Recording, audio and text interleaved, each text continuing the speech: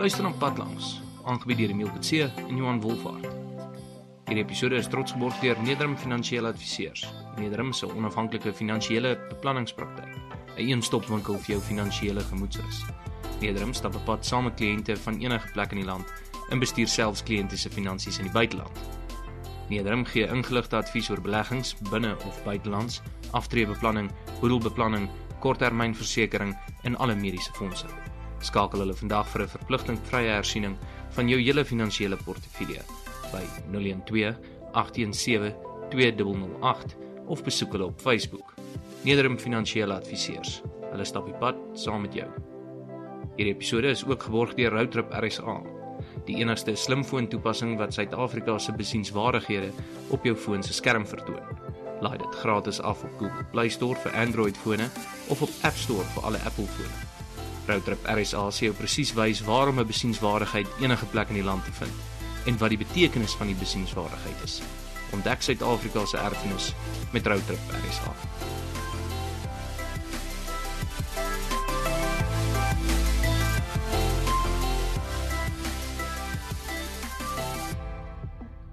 Baie welkom by ons episode vir Pad Langs.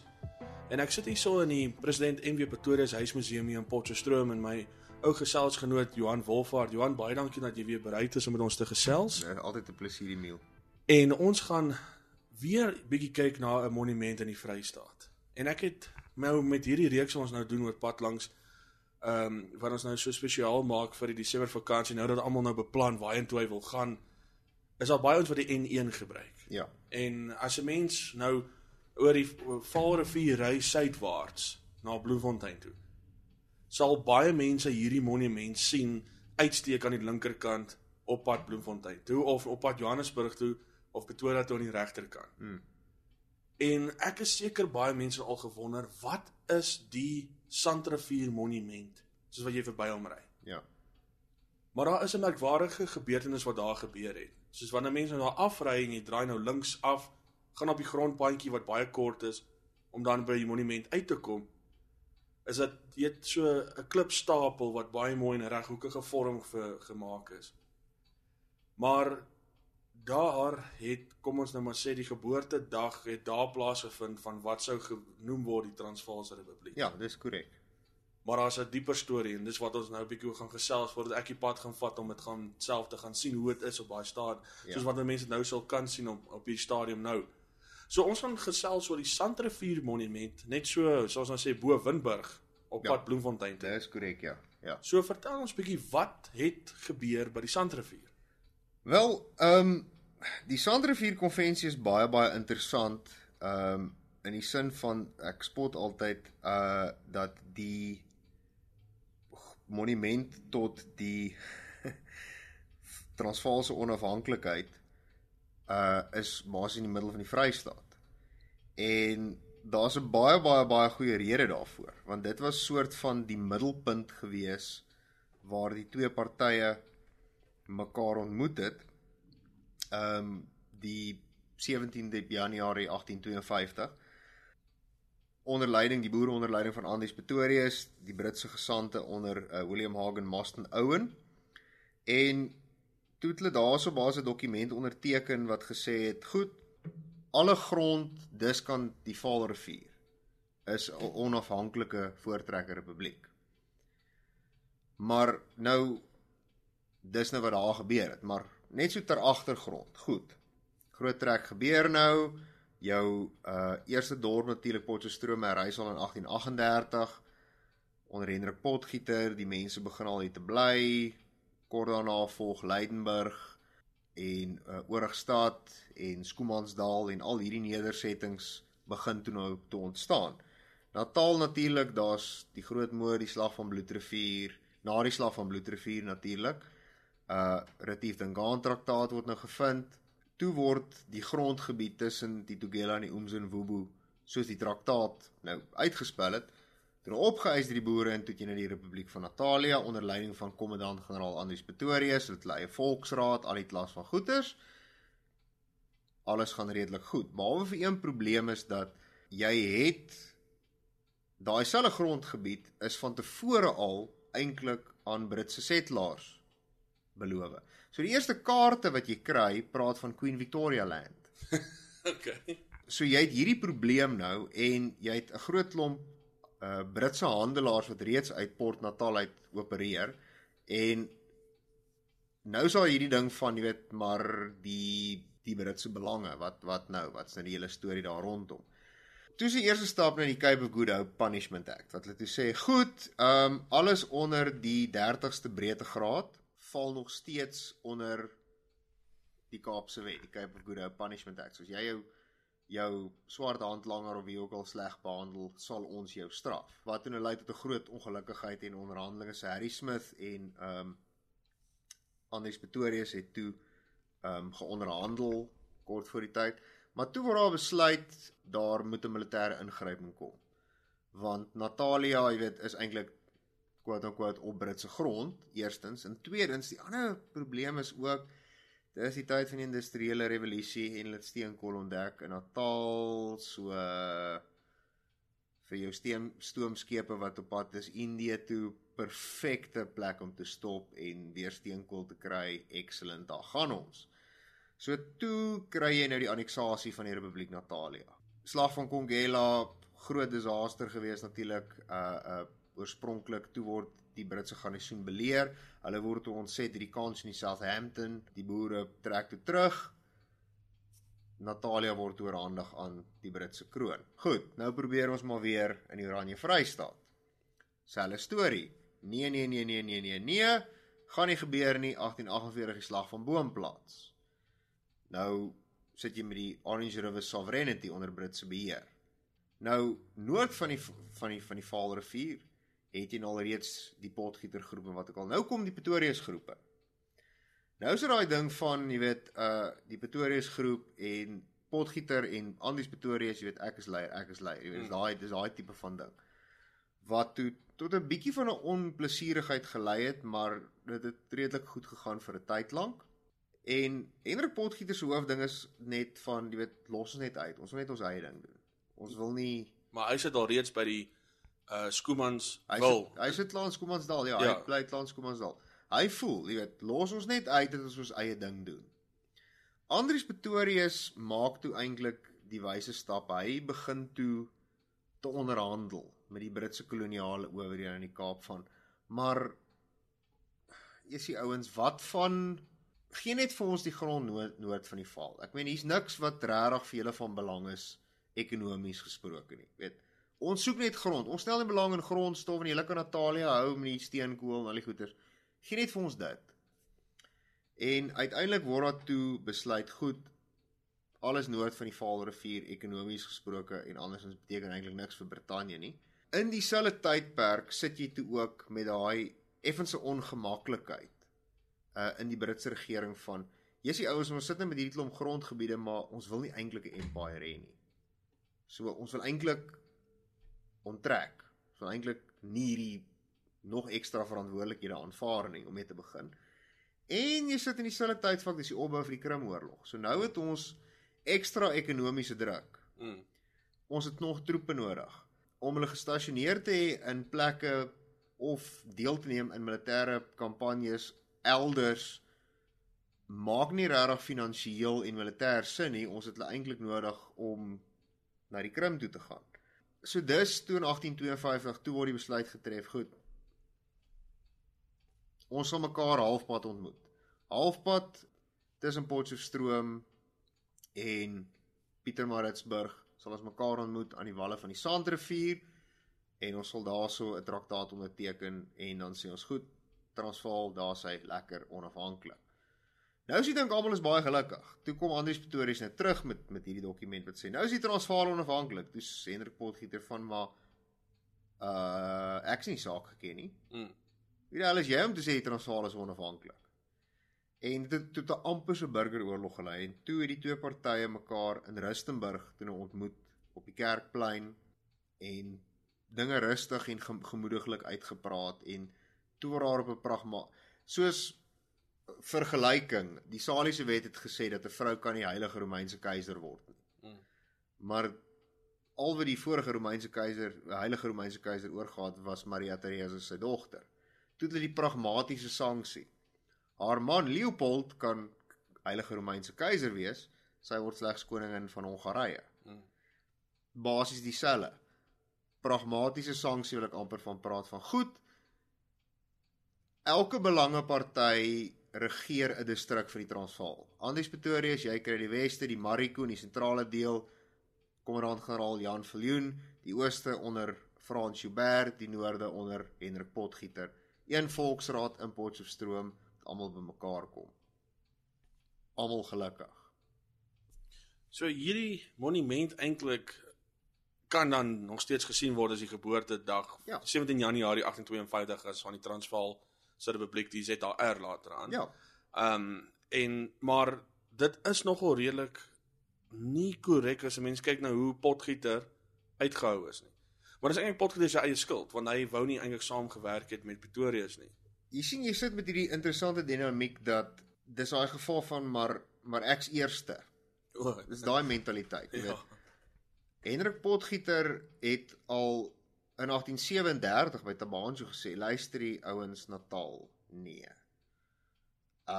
Dit gaan nie werk nie. Want daar is die see. En die oomblik daar waar die see is die Engelse en ons het sopas van hulle al weggetrek, so hoekom wil julle nou Natal toe gaan? En die res, Piet Retief, Gerrit Marits, Piet Eys, almal is toe meegevoer. Natal dis nou die ding. En Hendrik Potgieter het so 'n bietjie vat aan die idee, ek meen, hy het nog vir Gerrit Marits het hom gaan help na Vegkop, dis hoekom hulle toe nou by Tabaan soos. Hy het so vat aan die idee, hy was so tussen die Vrystaat en Natal, was sy trekgroepie uitgespan, so hy was hedging his bets, jy weet, wil ek rarig, en Slag van Italië toe om toe nou finaal oortuig, wat almal toe sê, maar jy is die ou wat nie vir arme Piet Eys gehelp nie.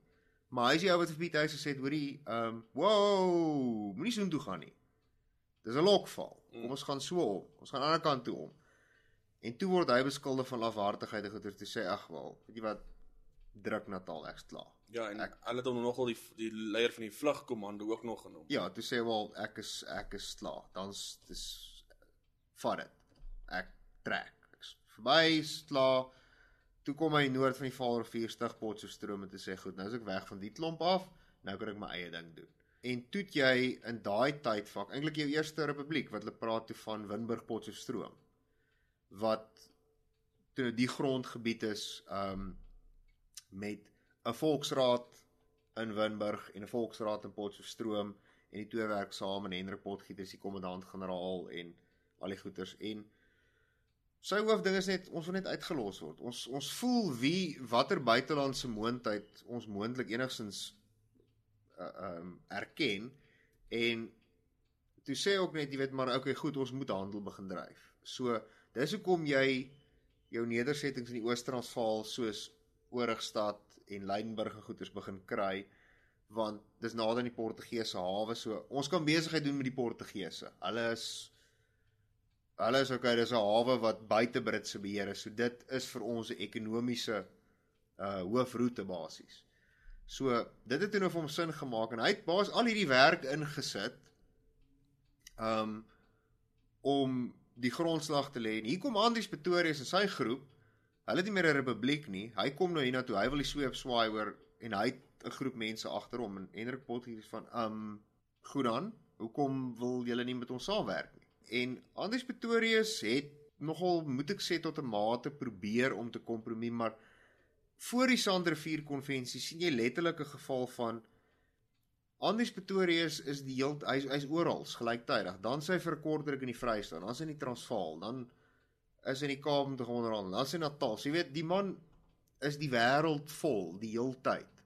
En sy eintlike hoop was gewees, goed, ons uit Natal sal nou maar die Vrystaat, jy weet, dit sal nou maar ons grondgebied word, wat er nou nie gebeur nie. Toe is dit nou goed, noord van die Vaalrivier, kom ons bly nou maar daarby. En ek ben 2 jaar na Sandrivier, hoogte van die Krimoorlog, toe sê die Britse Chancellor of the Exchequer, ons kan net eenvoudig nie meer die Orange River Sovereignty bekostig nie, en ons het die troepe nodig. Hulle moet Krim toe. En toe sê hulle vir die boere in die Vrystaat, goed, baie dankie Bloemfontein konvensie, vat hom, hy's julle sinne. So dis letterlik dat die Britte dit nie genoeg geld gehad om die hele Suid-Afrika later in die middel 19de eeu te kan inpalm nie. Mense kan die hipotese maak dat indien Westminster dit kon bekostig het, sou hulle nog steeds Potgieter en Pretorius gejaag het tot selfs oor die Limpopo rivier. Kyk, hulle kon dit tot 'n mate bekostig, maar dit was die uitgawe was 'n probleem vir hulle gewees om mee te begin. En dit was in 'n interessante tydvak dat Westminster is nie heeltemal oortuig van die meriete van om 'n ryk te hê nie. Indië maak sin. Kanada maak sin. Daar's ekonomiese faktore wat hierby inkom. Die Kaapkolonie maak sin ekonomies, maar Natal, Vrystaat en hulle het op daai stadium nog nie regtig geweet hoe voel hulle om 'n empire te hê nie. Dis natuurlik kort voordat David Livingstone toe nou begin het om, jy weet, dis in dieselfde tydvak. Nou begin hy Afrika te verken en almal verken Afrika. Nou sien hulle maar daar's grondstowwe. En dis eintlik weens Livingstone se mentaliteit van maar ons moet die lig van Christendom, ons as die Britse owerhede moet die lig van Christendom na die tussen hakies gesê die onbeskaafde barbare van die res van die wêreld bring.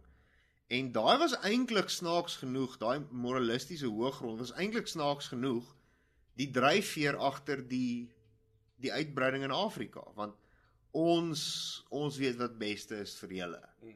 En dis wat jy begin sien, jou kolonies begin op te spring in Afrika onder Britse beheer. En natuurlik die res van die ouens in Europa, Duitsland, Frankryk, Spanje, België, begin toe ook in te spring met die sogenaamde Scramble for Africa, maar dis nou na die tyd. Voor die tyd was dit 'n geval van ons is nie heeltemal seker of ons regtig graag eintlik 'n wêreldryk wil hê nie. Ons is redelik gelukkig met wat ons het. Maar toe begin hier van die 1860s, 1870s af, begin jy hierdie drukking te kry, jy weet, wat ons druk nou om ons wil die grond hê. Ons kan dit bestuur. Jy weet, dis nou ons, jy weet, ons brei nou uit. En dis toe die Britse ryk agtergekom het onder ouens soos eerste minister Gladstone, eerste minister Disraeli, dat hulle het eintlik 'n fout gemaak in 1852. Gladstone was baie skepties gewees eintlik oor die hele ryk. En of hulle regtig moet karring en krap aan die res van Suid-Afrika. Disraeli daaroonteen hy was pro empire gewees. Hy wou graag, jy weet, ons moet uitgaan. Ek meen, dis dieselfde Disraeli wat byvoorbeeld gesien het, goed, hier's nie Suezkanaal, so dit gaan ons handel rondom die Kaap, gaan dit 'n knou gee, en sonder om enigiemand toestemming te vra, toe koop hy namens die Britse regering, toe 'n besturende klomp aandele in die maatskappy, so erg so dat hy, sonder om enigiemand se toestemming te vra, toe koop hy basies die Suezkanaal vir die Britse ryk.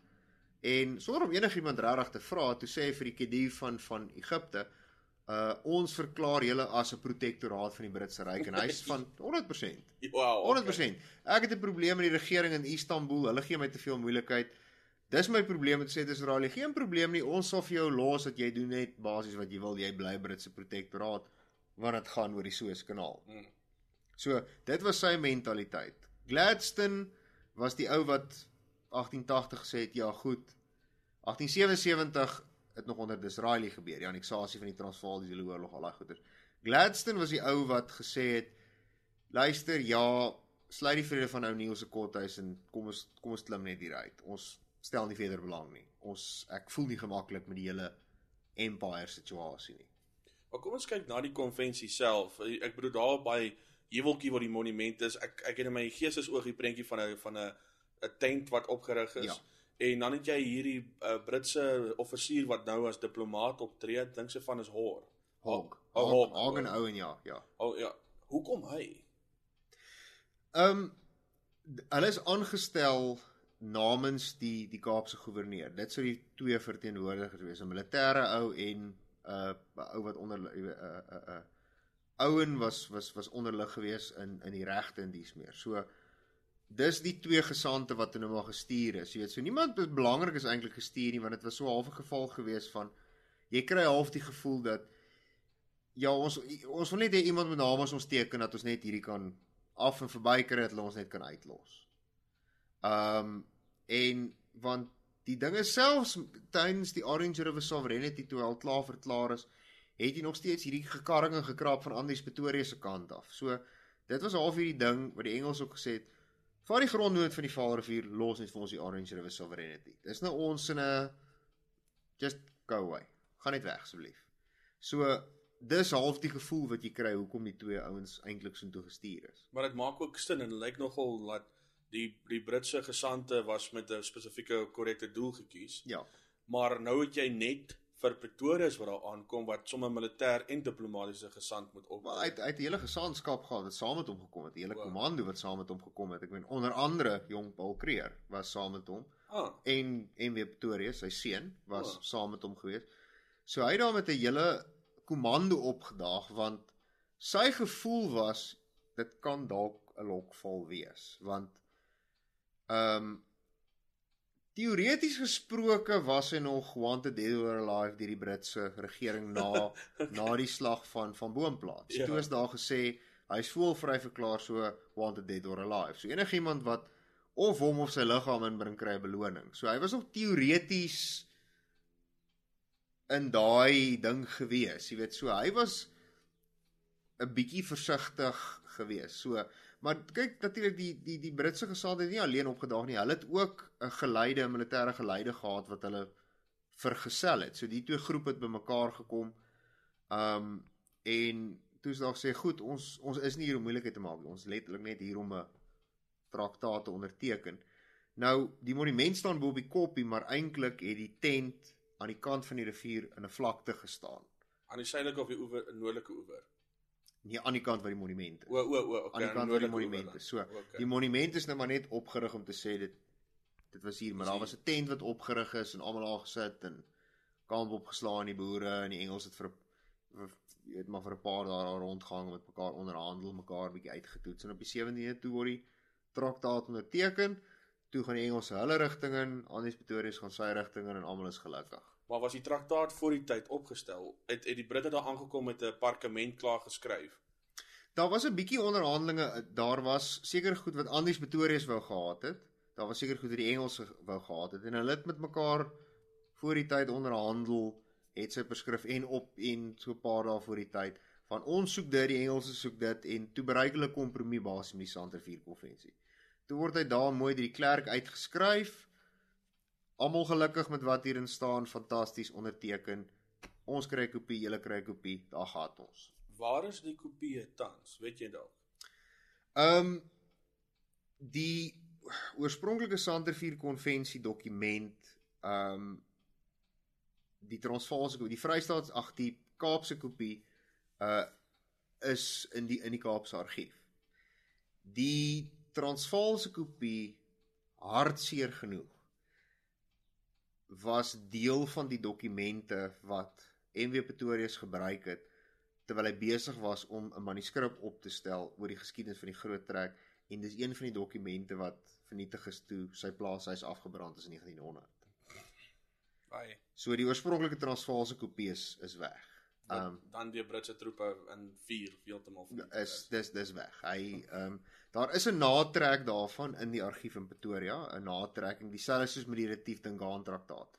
Daar's 'n natrek van dit gemaak en jy kry ook dat die oorspronklike Sandrivier konvensie verbatim is stap vir stap deur wie onderteken is herdruk en agterin as 'n aanhangsel tot die wetboeke van die ZAR. Tot aan die heel einde, dieselfde in Bloemfontein. Alle ooreenkomste, beginnende by die Sandrivier konvensie en allerlei ander ooreenkomste met buitelandse moondhede, is verbatim herdruk as 'n aanhangsel tot die wetboek, dieselfde met die Transvaal. So, almal het geweet presies wat sê die Sandrivier konvensie en die bepalings daar rondom. En die bepalings was dat, en die bewoording was, in perpetuity sal die Britse regering die Transvaal uitlos. En daai bewoording is gebruik om die waarheid te sê as ammunisie toe die Transvaal geannekseer is in 1877 en dit was een van die eerste goed wat NW Pretoria wat toe aangestel is om toe nou te onderhandel om die anneksasie te laat oplig. Toe sê maar in 1852 en ek was daar, het julle die volgende onderteken wat sê in perpetuity. En hoekom is julle nou hier? Ja, want soos wat hy die woord verstaan het, dit beteken vir die solank soos wat die mensdom sal bestaan, wil die Britte geen belangstelling van wat oor die Vaalrivier sal gebeur. In perpetuity sal hulle dit uitlos. So die Britse ryk het toe teen sy eie woord gedraai. So hulle het basies die Santervier konvensie verbreek. Uit 'n regsperspektief want Vrede van nou Niels Ekot is toen ook onderteken, maar toe sal nou die hele ding rondom die soewereiniteit van die Transvaal. So hy's 'n onafhanklike republiek, maar Brittanje behou die reg om 'n sê te hê oor alle buitelandse aangeleenthede, met watter lande hulle verdra en al die klasse goeders. En dis hoekom Paul Kruger, generaal Nicolas Smit en S.J. de Tooy in 1883 toe nou Brittanje toe is om te gaan onderhandel daarvoor. En een van die argumente wat Paul Kruger hulle ook toe nog gebruik het, was weer eens die Santervier konvensie. Maar julle het gesê ons is ten alle tye vir altyd en ewig onafhanklik. Wat het nou intussen tyd verander? So dit was die argument wat hy gebruik het, dat die Santervier konvensie verklaar ons is vir altyd en ewig onafhanklik. Sjoe. Dit laat my net dink dat dit is eintlik 'n tragiese verhaal vir my eintlik. Dit begin eintlik so goed. Die groot ryk het nou uiteindelik sy doel bereik, dit suksesvol. Daar's nou 'n republiek soos wat in die eerste plek genoem is. En vir 25 jaar presies, 1852 tot 1877, hou Brittanje sy woord en hy breek dit toe met die Oliver Shepstone wat toe inkom en die Transvaal annekseer. En dan kom jy in die 1880, 1881 en jy druk jou mede-onderhandelaars op so 'n punt waar jy nou vir hulle sê, goed, julle is onafhanklik van 'n binnelandse perspektief, maar jy is glad nie onafhanklik van 'n buitelandse perspektief nie. En wat my nog heeltemal verstom is dat die ouens dit onderteken het, maar dit is natuurlik 'n gesprek vir 'n ander tyd, want dit is nog, mense kan baie kritiek lewer teenoor daai diplomatisiese styl van Kruger, wat ook by die Sanderrivier was. Maar wat my nogal redelik tref is dat dis nie die eerste keer dat Brittanje teen sy eie woord gegaan het. En hier wil ek graag op die tafel gooi die 1812 oorlog tussen die Verenigde State van Amerika en Brittanje. Ja, maar daar's 'n baie interessante parallel tussen 1812 en 1877 in die Transvaal, want 1812 het uitgebreek want Brittanje het skepe en seemanne nodig gehad, so toe lê hulle beslag op Amerikaanse skepe op, jy weet, ter see. Vir al die Atlantiese Oseaan. Wel, alle oseane, jy weet, om te gebruik in die oorlog teen Napoleon. Aha. En dit was die groot oorsaak van die oorlog. Nou 1877 was dit hierdie interessante parallel van ons sit met 'n probleem dat die Transvaal, ons sit met Natal, die Zulus doen hulle eie ding, hulle kruis, hulle gaan oor die grense wat ook al, en hulle vat nou 'n mooi voorbeeld van die Pedis wat die Transvaal net eenvoudig nie kan onderkry nie. Die Transvaal probeer alles hulle vermoë om die Pedis onder te kry. Nou sit jy met daai argument, en dit was Sir Theophilus se argument van, ons kom in want julle republiek is soos 'n rogue state. Die Pedis inspireer die Swazis wat die Zulus inspireer, so dit kan basies ons kolonies en alles omverwerp en jy weet, almal is onrustig daar rondom en alles so. Dis hoekom ons ingryp. Dis hoekom ons, want julle kan dit blykbaar nie reg kry nie. Julle is korrup, julle is bankrot, julle is 'n rogue state, dis hoekom ons julle annekseer, want julle gaan moontlik ons kolonie van Natal affekteer. Dit was Sir Theophilus se hoofargument gewees, hoekom hy gedoen het wat hy gedoen het. Maar, en toe word daar geopper, maar wat van die Santervier konvensie? Toe sê hy ook, jy weet, Ja, goed, ons het dit gesê, maar julle kan duidelik nie julle eie republiek bestuur nie. So vir die voorbehoud van ons empire gryp ons nou in. Want nou sit ons met 1877. Mentaliteit het verander. Dis nou die tydvak van nou wil ons 'n empire bou. Nou wil ons beheer uitoefen oor alles en oor almal. So dis nie meer die mentaliteit van 1852 nie, heeltemal 'n ander mentaliteit. Nou is dit 'n geval van we just don't care. Ons sal daar inkarring, selfs met die Zulu oorlog, daar's verdrae gesluit met die Zulu konings van ons sal julle koninkryk respekteer wat ook al. Toe kom hulle en gee hulle in 1879 'n ultimatum wat hulle sê, goed, ontbind die weermag, doen dit, wat alles goed wat Ketshwayo net eenvoudig nie kon toepas nie, dit sou sy hele staat of te sê, maar ek kan dit nie aanvaar nie, dis die geval van, nee maar reg, dan is daar 'n oorlog. Dan gaan ons net maar van daar af. Dit maak nogal sin en as 'n mens nou kyk na wat generasie studies sê, elke 25 jaar is daar 'n nuwe generasie wat dan die ou een se plek vul. Ja. En as 'n mens nou kyk van jou generasie wat in 1852 gesê het, kyk goed, ons het probleme in Rusland by die Krim Skiereiland. Ons het alreeds 'n paar harde klappe gekry in die 19de eeu met Napoleon. En op daai stadium 'n probleem in Indië met die Indiese muitery ook nog. En Indië is baie meer belangriker vir ons as die binneland van Suid-Afrika. Maar hier in 1877 'n nuwe generasie wat sê ons moet die ryk uitbou want Duitsland, Rusland, Frankryk en dan die Amerikaanse state is besig om sterker te word as Brittanje. En toe kom hulle nou met hierdie demos van die sfeer van invloed. Ja. Ons het nie 'n spesifieke area tussen die rivier en daai rivier, die bergreeks en die bergreeks. Die sfeer of influence, ja. Ja, so vers wat ons die sirkel wil trek. Jesus, dis arrogant, maar dis eintlik ook damn slim. Die ding is, dit is, want onthou, dis 1877, dis 6 jaar na die Frans-Pryse oorlog. Nou sit jy met, nie meer die Koninkryk van Pryse, Württemberg, Sakse, allerlei plekke nie, jy sit nou met 'n Duitse ryk, wat nou 'n vloot soek, wat nou kolonies soek. So nou sit hierdie ding van, nou het jy 'n paar ouens in Westminster wat redelik 'n bietjie senuweeagtig is. Nou is dit 'n geval van, okay, goed, die Duitsers en die boere kom eintlik redelik goed oor die weg, so as hulle het hulle self reeds na Duitsland gewend om artillerie en goeders te koop. President Burgers was reeds in Nederland en in Duitsland en hy is baie keerig daar ontvang deur Otto von Bismarck en die Keiser en almal.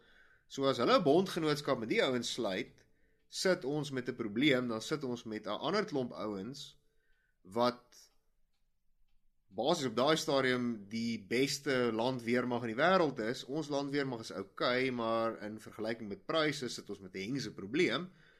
So as hulle 'n bondgenootskap sluit met die Transvaal, gaan dit 'n bietjie van 'n ekonomiese probleem veroorsaak vir ons empire.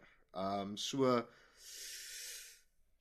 ek dink nogal dit was ook 'n beweegrede hoekom haar gevoel is goed, kom ons sny nou heeltemal die seeroete af, so met ander woorde vat Zululand, want daar's Kosi Baai, dis nog 'n hawe, voordat die Duitsers inkom en die boerebase raad vir die oë draai en redelik militant optree en daai hele gedeelte dan oorvat, dan is daar 'n hawe basies onder Duitse beheer wat handel dryf deur die Suezkanaal met die boere en dit gaan 'n probleem veroorsaak. En wat dan dit moontlik sou maak vir die Duitse ryk om die Britte later letterlik in die see in te dryf, van hulle die binneland. Ja.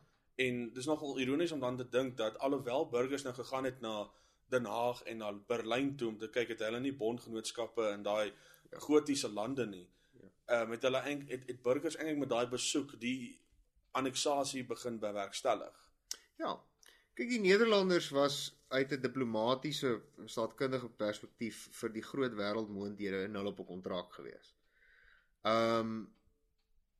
Duitsland, die ding is, burgers was redelik 'n bietjie, ek wil amper sê te positief as ek gedink het eintlik dat Duitsland sou 'n bondgenootskap met hulle sluit. Want Otto von Bismarck se lang groot plan was, ons moet dalk maar liewers vrede maak met ons groter boetie oorkant die Britse, oorkant die Noordsee. Kom ons wees oulik met Brittanje. Kom ons wees vriendelik met hulle, kom ons wees vriendelik met Rusland. Frankryk beteken vir ons niks, so ons kan hulle nou maar 'n pak slaag gee. Ja, Oostenryk het hulle toe al reeds 'n pak slaag gegee, so en Denemarke. ja, en Denemarke. So al die klein lande wat moontlik hulle sphere of influence kon in moeilikheid maak, is toe nou uitgesorteer. Toe is na die groot boeties toe gegaan, Rusland en Brittanje, en hulle was op 'n redelike goeie voet gewees. Brittanje is 'n bietjie skepties gewees teenoor die Duitse ryk en al die klas van goeders, maar daar was nie daai gevoel gewees van hierdie vrees van hulle gaan 'n hengske vloot bou en hulle gaan begin grondgryp in Afrika en dit gaan vir ons moeilikheid veroorsaak en. So, ek dink dit was ook maar 'n bietjie van 'n beweegrede gewees hoekom hulle ingegryp het in die Transvaal. En onthou, die Transvaal het al reeds goud gehad, Barberton. Pelgrimsrus het al reeds bestaan en daar het redelik hoeveelhede goud toen al klaar uitgekom, so bonus. Dis is 'n absolute bonus. Maar kom ons draai net gou terug na die monument en ek het twee laaste vrae. Nou het ons 'n monument vir die Sandrivier Konvensie, maar ek kan nie onthou as daar enige iets al opgerig is vir die Bloemfontein Konvensie van 1854. Ja, daar is eintlik, want O, interessant okay. genoeg, die eerste raadsaal museum het toe reeds bestaan.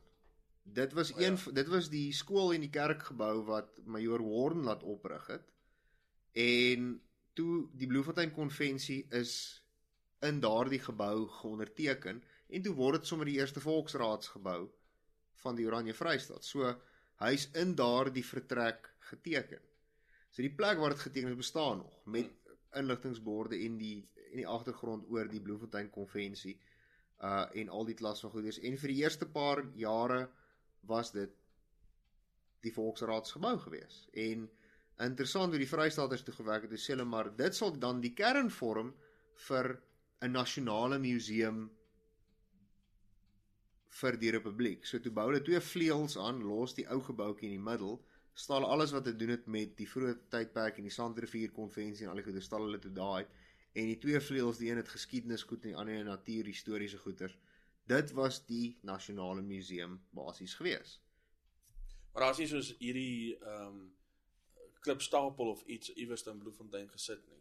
Die bronsplaat by die eerste raadsaal sê dat die Bloemfontein Konvensie is hier onderteken in hierdie gebou. Ek sien. So die gebou staan nog, it's all there. Dit is basies die monument Wat dan mense dan so kan sê. tot die Bloemfontein Konvensie, ja. Nou my laaste vraag, en dit pla my regtig van potgieterie af. En nou dit pla my nou van die Transvaalse geselskap af. Want ek sien die Britte het nou twee ouens wat nou maar liggewig is gestuur, maar dis ten minste met goeie denke aangestuur. Ja. Maar nou dit pla my so dat Potgieter nie van die begin af gevra is om daar te wees nie. Nou natuurlik dit het deel gewees met die onderhandeling van hallo Andries, kom kuier vir ons hier by die Sandrivier, ons moet jou halfpad en kom ons organiseer ons probleme nou hier uit. Jy het nog steeds 'n teken op jou kop, maar okay, ons sal dit 'n bietjie ignoreer. Ja. Maar ek kry nie die idee van selfs die geskrifte wat ek deur gewerk het nie, dat hulle gesê het geagte Pretorius, Potgieter etc. Dit is net heeltyd net die Britte werk net met Pretorius. Jy sien, van Pretorius se kant af het hy wel gekorrespondeer met Potgieter en vir hom gesê, maar kom saam, kom ons doen dit saam. Maar Potgieter het na Natalia het sy houding net eenvoudig teenoor Brittanje net verhard. En hy het net gesê, ek vertrou hulle nie. Ek is baie jammer, ek is gelukkig waar ek is, ek dink nie ek gaan saam nie. Die ander rede hoekom daar spesifiek met Pretorius onderhandel is dat Pretorius was 'n goeie diplomaat. 'n Regtig goeie diplomaat. Ek meen, een van die moeilikste hardvolgtigste korrelkoppe in die tydvak was Sir Harry Smith. En dit het nogal baie gevat om Sir Harry Smith te beïndruk. En Sir Harry Smith was beïndruk met Andries Pretorius. Hy het gesê, weet, hierdie is ou wat ons mee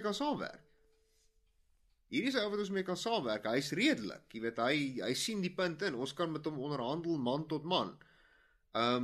En die Orange River Sovereignty, Sir Harry Smith was natuurlik verskriklik daarteen gekant geweest. Hy het gesê, maar los die ouens, los hulle net uit.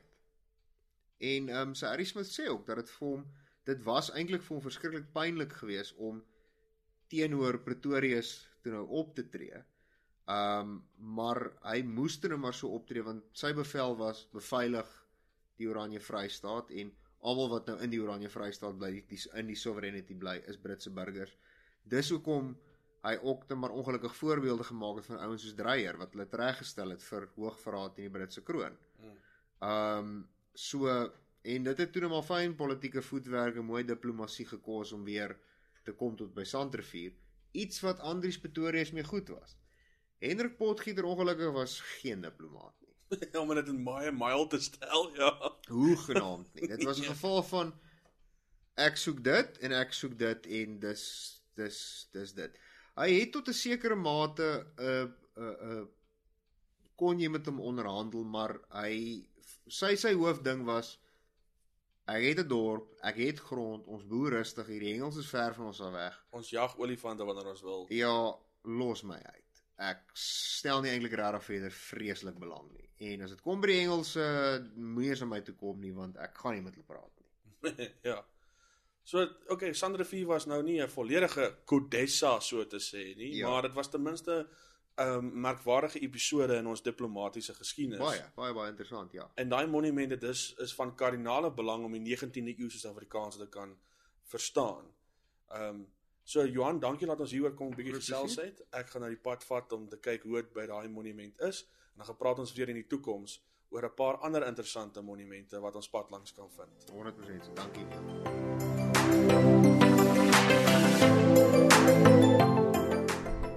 Toe ek en Johan klaar gesels het in Potchefstroom, toe vind ek my weg al die pad hier in die middel van die Vrystaat tussen die twee dorpe van Ventersburg en Winburg. En reg langs die hoofweg sal mense die Sandrivier Konvensie Monument sien. Ek is seker dat enige persoon wat al gery het na Bloemfontein of na die rand se kant toe sal hierdie monument al reg langs die hoofweg gesien het. Mense kan dit nie mis nie.